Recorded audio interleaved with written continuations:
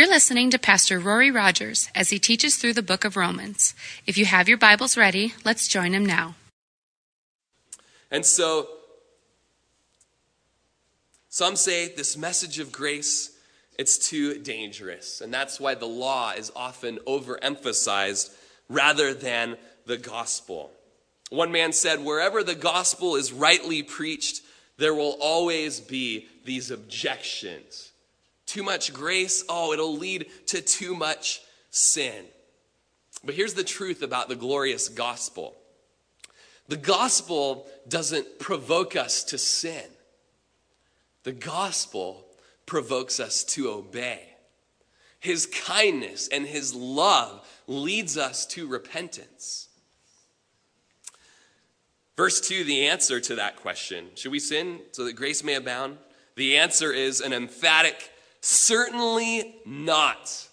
How shall we who've died to sin live any longer in it?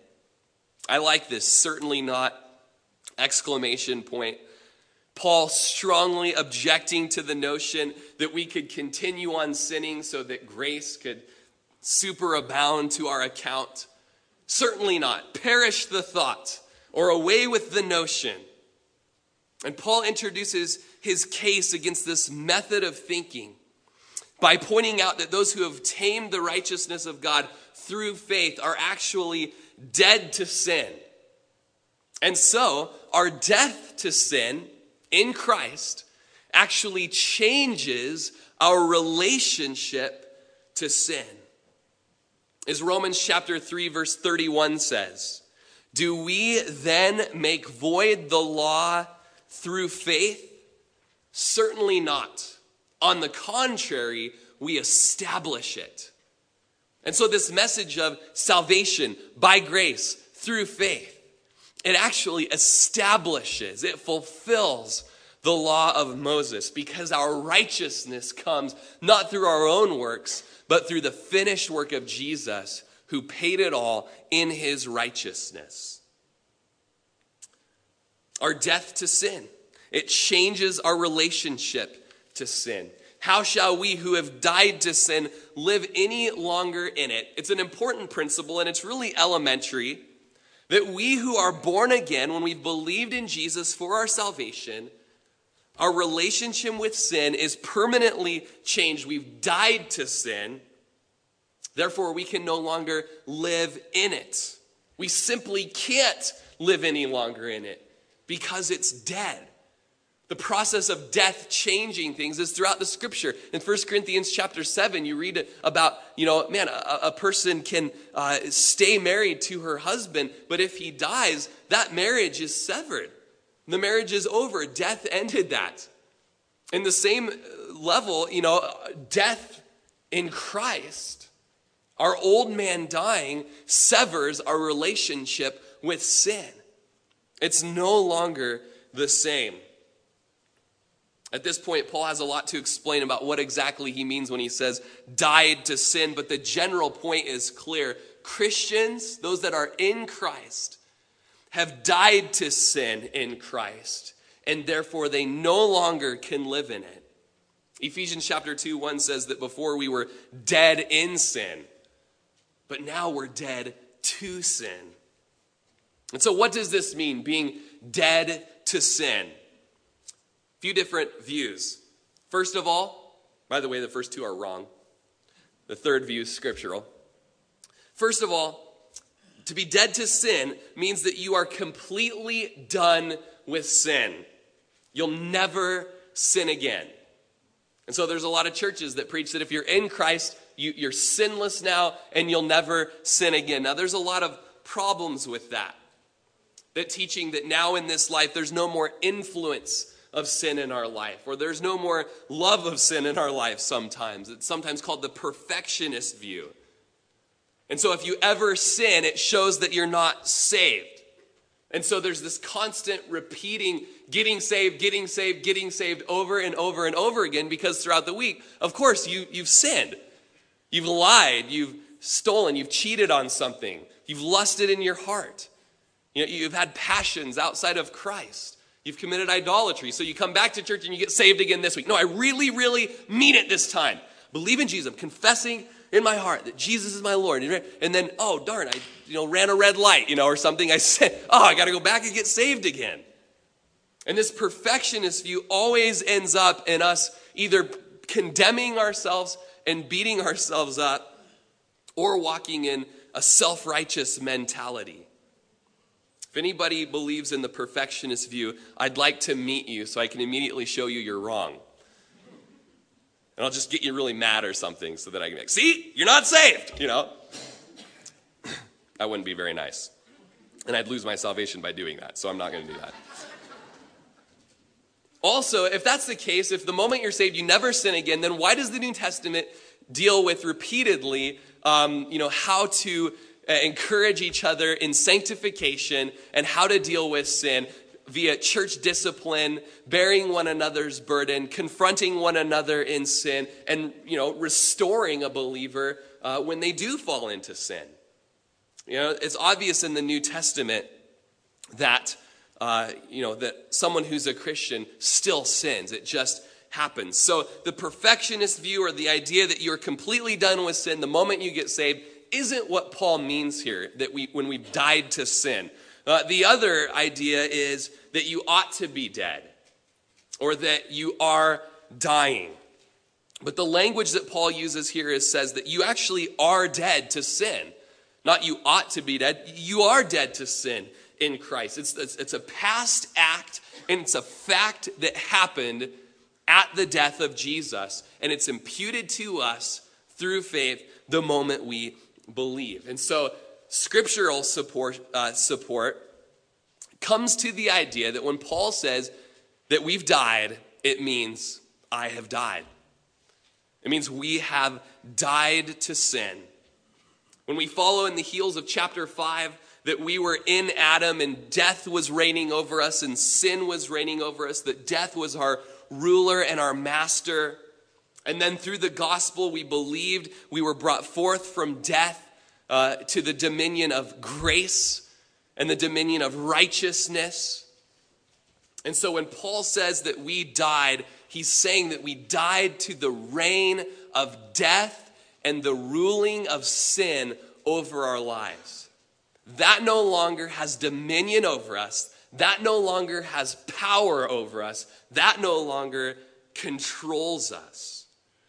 And so Paul combats sin here by emphasizing, and we're going to read it a lot today in verses 1 through 14, emphasizing the reign of grace and the union with Christ.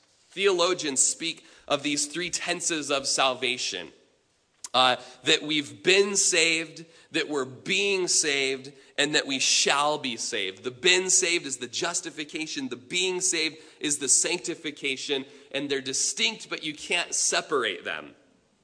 The larger Westminster Catechism says it this way. There's always a question followed by an answer.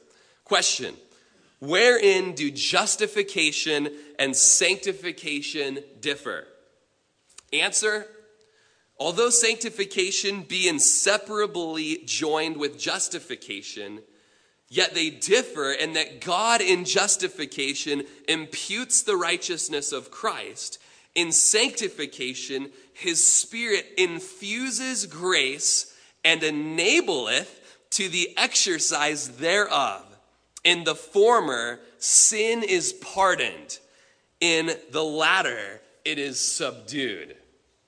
Okay? So in justification, our sins are pardoned.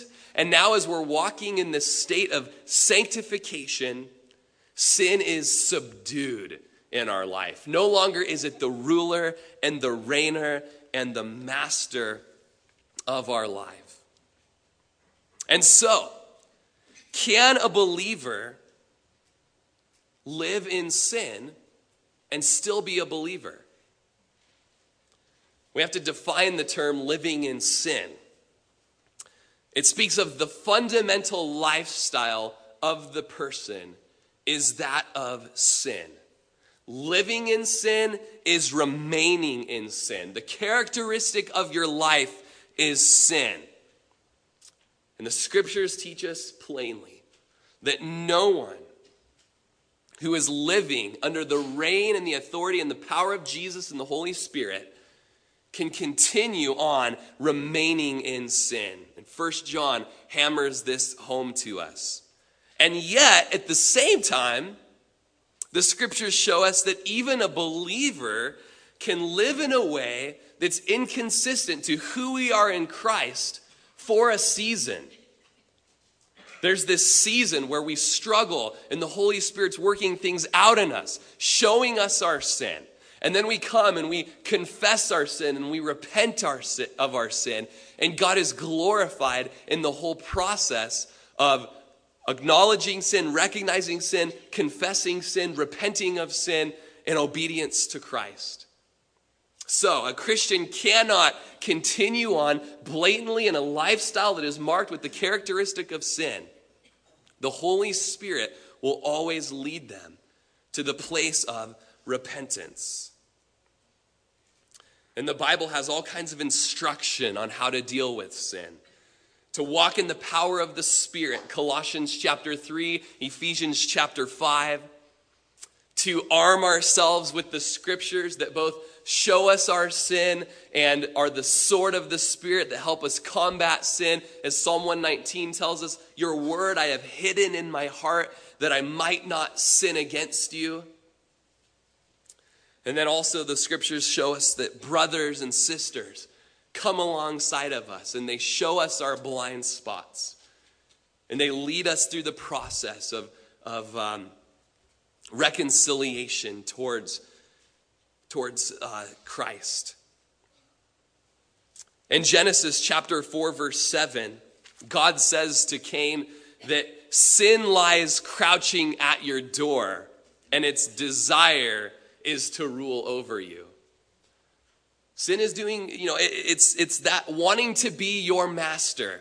And outside of Jesus, if you're coming here today and you're not in Christ, you're in a tough place because you are a slave to sin. You'll never have victory over those things. You'll never have pardon. You'll never have innocence over those things outside of Christ. You're a slave to sin. It is your master and you are in bondage. Its desire is to totally rule over you. But in Christ, Romans 6 shows us, we're not slaves to sin any longer, but we're slaves to righteousness. Let's go ahead and just jump on over to verse 3. So we're dead to sin. No longer is it ruling over us. And verse 3 says, do you not know that as many of us as were baptized into Christ Jesus were baptized into his death? So verse 3 begins with this phrase, don't you know? Do you not know? Anybody who understands the gospel should understand the concept that verse 3 is giving to us. This baptism into Christ Jesus is being baptized into his death. It's the gospel. It's not the ABC. It's the A to Z in our Christian faith. So what is being baptized in Christ Jesus? The ancient Greek word for baptize means to immerse or overwhelm with something. And the Bible uses it in a lot of different ways, several different ways. When a person is baptized with water, they are immersed and completely covered over with water. When a person is baptized with the Holy Spirit, they are completely immersed or covered over with the Holy Spirit. When a person is baptized with suffering, they are completely immersed with suffering. And so here we see a person is being baptized in Christ Jesus, completely immersed or covered over in Christ Jesus. And so when a person is immersed into Christ Jesus, they are actually being immersed into his death. A lot of people, when they read Romans chapter 6, think that Paul is doing a teaching on baptism here. But he's not teaching on baptism. He's using baptism to make a point. Baptism. It's symbolic of our union with Christ. As we believe in the gospel, his past becomes our past. His future becomes our future. His life becomes our life. And so as we stand in the waters of baptism, we say, I am united with Christ at this moment. His death is my death. And we go down into the waters of baptism, symbolizing our old man dying. But just as Jesus didn't stay dead, neither do we stay dead in the water. And we would stay dead if we stayed under the water in baptism. But we come up out of the water and we say, yes, his life is also my life.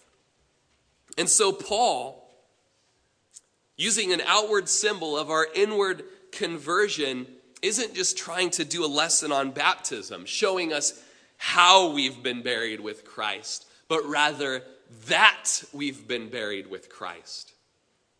Get this. If you are in Christ today, you have been buried with Christ. The moment you believed, you were buried with Christ. His life became your life, his death became your death, and his future became your future. His burial and his resurrection became your burial and your resurrection.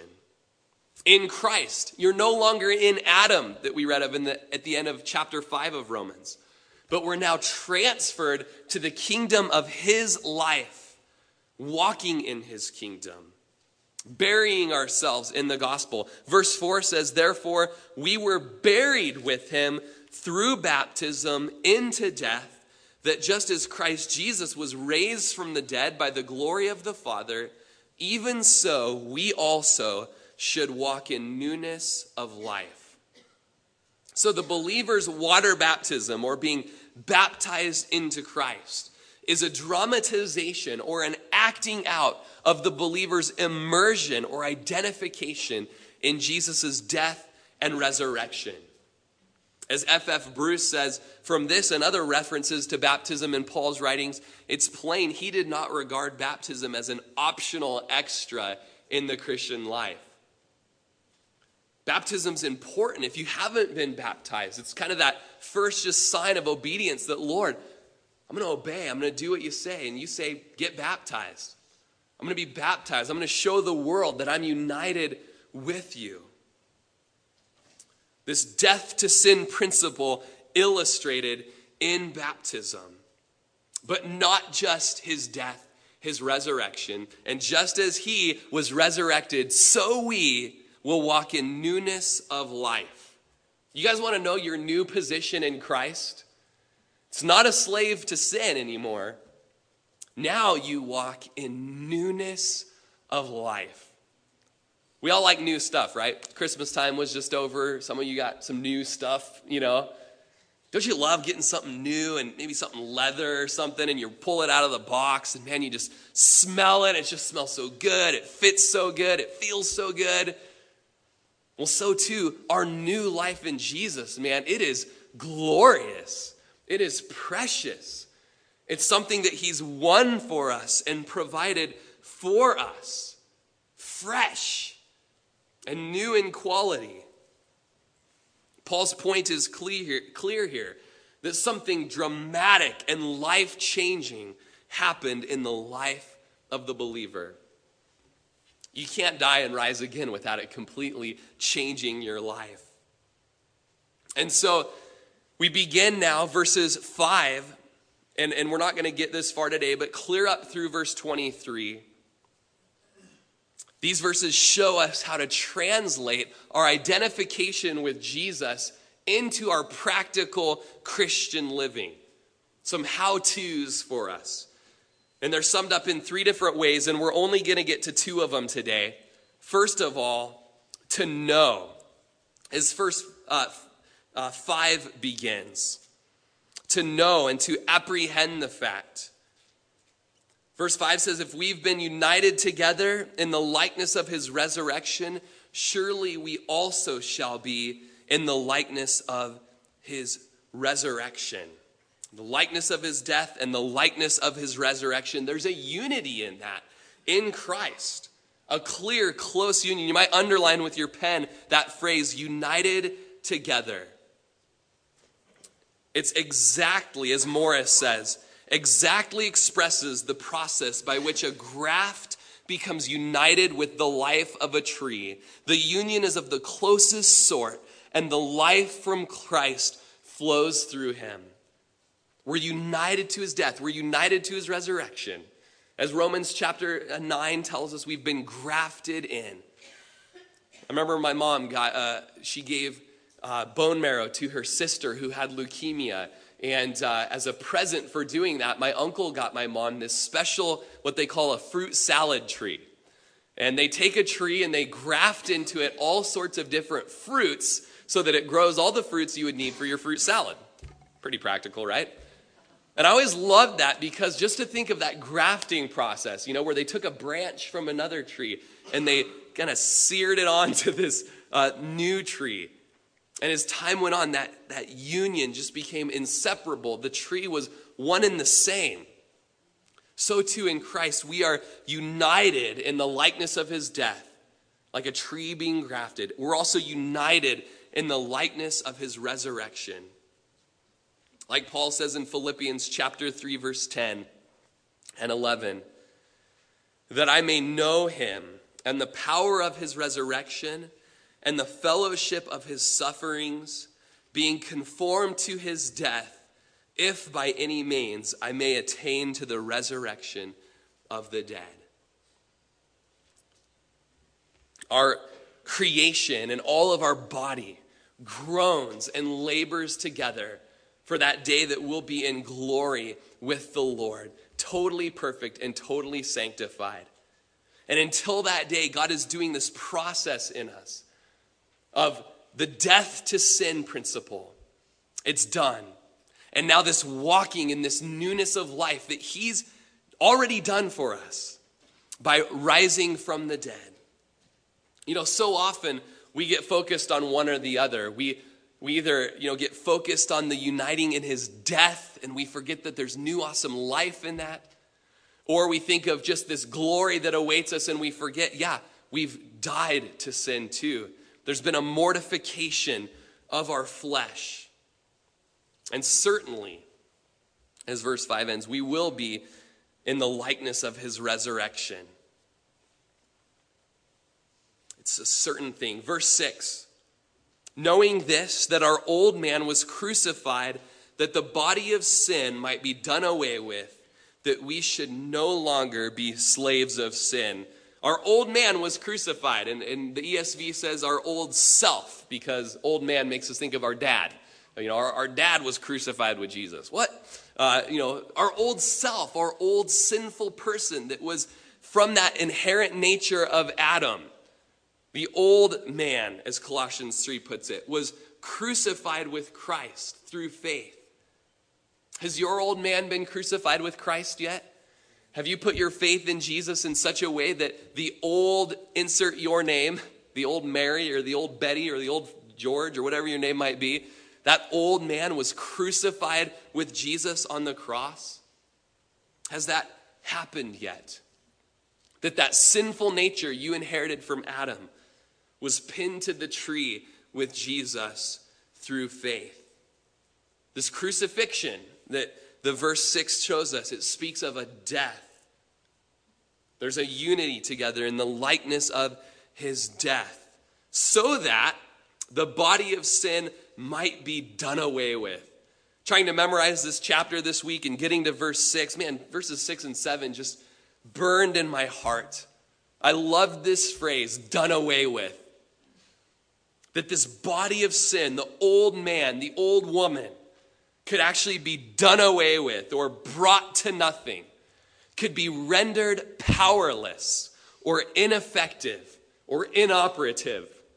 The old Rory, weak, ineffective against the new life that Christ has given. The New Living Translation translates this verse, our old sinful selves were crucified with Christ so that sin might lose its power in our lives. Galatians chapter 5, verse 24 says that those who are Christ have crucified the flesh with its passions and desires. Remember that day that you got saved? Remember that day you put your trust in Jesus? You received that free gift of salvation and atonement for your sins. That was the day that your flesh was crucified with his passions and his desires. That we should no longer be slaves of sin, verse 6 says. We need a little clarification on our idea of slavery, because here in America, we kind of go back to, the American slave trade, where people were bought or sold into slavery and children were born into slavery. And yes, of course, that's a form of slavery, but first century slavery was actually an optional thing, if you can figure that. It was actually something that you got to choose if you wanted to be a slave or not. People would, in that time, go bankrupt. And bankrupt and getting a whole bunch of debt meant that you went and worked for that person you were indebted to until you paid it off. And so slavery was the first century form of the credit card today, and most of us, that totally makes sense, right? But people could willingly opt into slavery. Yes, I want to be your slave. I'm going to work this thing off. In the same way, our slavery to sin, letting it be our taskmaster over us, was a willing thing. We chose to rebel against God. We chose to de-God God. We chose to worship the created thing rather than the creator who's eternally blessed. And so we all have masters. We all have things that we're enslaved to apart from Christ. Many masters, all worshiping something. And the way that you can figure out what your master is try to imagine your life without it. And if you just can't function, then you know that that's the master of your life. That's your idol. That's the sin that you are enslaved to. But in Christ, Paul's driving home the point, we are free from the reign and the dominion of the slave master of sin. And verse 7 says, in that death, he who has died has been freed from sin. When a slave dies, they're no longer a slave. When we die, we're no longer slaves to sin. The Bible Knowledge Commentary states this truth like this: sin no longer has the right to force its mastery and control on the believer, for he has died with Christ. And so the glorious message of Romans chapter 6 is that we are no longer slaves to sin. No longer. In America, during the Civil War era and the presidency of Abraham Lincoln, after the Emancipation Proclamation took place, a man was riding through the country when he noticed a black worker harvesting cotton on a certain plantation. And he stopped his horse and he asked this laborer, "What are you doing still working as a slave on this plantation? Don't you know that all black slaves have been freed because of the Emancipation Proclamation?" And this guy that's out there working, chopping wood or whatever, he just kept swinging his axe and just kept working. And he just said, "Don't know nothing about no Emancipation Proclamation." And he just kept working. And the rider rode off. And so many Christians are living in that same mentality. We've been freed in Christ. Jesus' death has become our Emancipation Proclamation. No longer are we slaves of sin. And so as Christians, we tell each other, "Don't you know you're not a slave of sin anymore?" "Don't know nothing about no Emancipation Proclamation." "It's still my master." It's not your master anymore. If you're united in the likeness of his death, then you're united in the likeness of his resurrection life and power. This is God's Emancipation Proclamation to us. Jesus is our pattern here in verses 8 through 10, and Paul drives home the resurrection where our hope is found. Now, if we died with Christ, we believe that we shall also live with him. Verse 9, knowing that Christ, having been raised from the dead, dies no more. Death no longer has dominion over him. For the death that he died to sin once for all, but the life that he lives to God. Jesus died a death to sin once for all. Now, what does that mean? Jesus dying a death to sin. Well, Philippians 2 tells us that Jesus subjected himself to weakness and to death, all things that are the result of sin. Therefore, he subjected himself to sin willingly. And yet he never sinned. So there's a subjection, and yet there's his purity of life that he never sinned in that subjection. Not only did he subject himself to die, not sinning, but he also resurrected from the dead and will never die again. You know, all of the healings that we read about in the scripture are just a foreshadowing of Jesus' resurrection. Even Lazarus being raised from the dead, as Jesus raised Lazarus from the dead, it was all great, right? But what happened 30, 40, 60 years later in Lazarus' life? He died again. But in Jesus' death, he resurrected and would never die again. In Revelation chapter 1:18, there's this glorious thing that Jesus says about himself, that I am he who lives and was dead, and behold, I'm alive forevermore. Amen. I have the keys of Hades and of death, he says, which basically means I've been there, I've done that, and I've got the t-shirt. Jesus says, I lived, I died, I rose, and I'm never going to die again. So have a part of that, Christian. Verse 11 says that. Likewise, you also. Take part in that, Christian. Reckon yourselves to be dead indeed to sin, but alive to God in Christ Jesus our Lord. Now, I love verse 11, and you can probably guess it's because the word reckon is used. You know, anybody that grew up on a cattle ranch and that loves Western movies, I mean, if the word reckon is in the Bible, I'm following this God, okay? And so this word reckon means that we're appropriating the fact. We're considering the fact or counting the fact. It's an accounting word. You know, we're reckoning something into account. We're considering it. So you, Christian, with all of this truth being known, are to consider yourself dead to sin and alive to God. It's here we have this practical application into the Christian life. Jesus paid it all. Jesus did it all. Through faith, we've died with Christ. By faith, we live with Christ with a new resurrection power. And so how do we walk in that? By reckoning.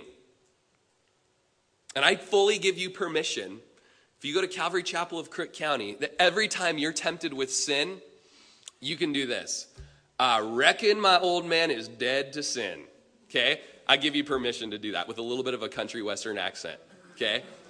Guaranteed freedom from sin for the rest of your life. No, but seriously, reckon the old man dead. Verbalize it. Memorize this verse. Claim this promise. It's a spiritual truth that Jesus has won for you. And all you're doing is responding to it in faith. I don't have to sin right now. I'm not going to sin right now because sin doesn't have control over me. It's not my master. Jesus is my master. The old Rory has died to sin. I'm not going to live any longer in it. The old Rory is living with Christ right now, that I could walk in his holiness and his purity. I reckon the old man dead to sin, and I reckon the new man alive in Christ. To reckon, you can, go to Galatians chapter 2, verse 20. And you can say, I've been crucified with Christ. It's no longer I who live, but Christ who lives in me. And the life that I now live in the flesh, I live by faith in the Son of God who loves me and gave himself for me. Hide that word in your heart, Galatians 2:20. And in the heat of temptation, I have been crucified with Christ. I reckon the old man dead.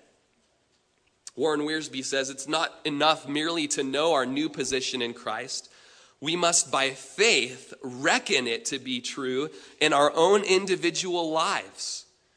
Reckoning is simply that step of faith that says, what God says about me in the Bible is now true in my life. I am crucified with Christ. Reckoning, Wiersbe continues, is faith in action, resting on the word of God in spite of circumstances or feelings. God does not tell us to crucify ourselves, but rather to believe that we have been crucified and that the old man has been put to death. Crucifixion is one death you cannot inflict in yourself. You must be crucified by another. Reckoning is that step of faith that believes God's word and acts upon it. So, practical application and victory against sin for the glory of God is to walk in what Jesus says he won for you. To claim what Jesus says he's done for you and he's won for you. And now walk in newness of life. A divine nature, a new self. You're a new creature. You have a new mind. 1 Corinthians 2:16. You've received a new heart. Romans 5:5, that you could love God.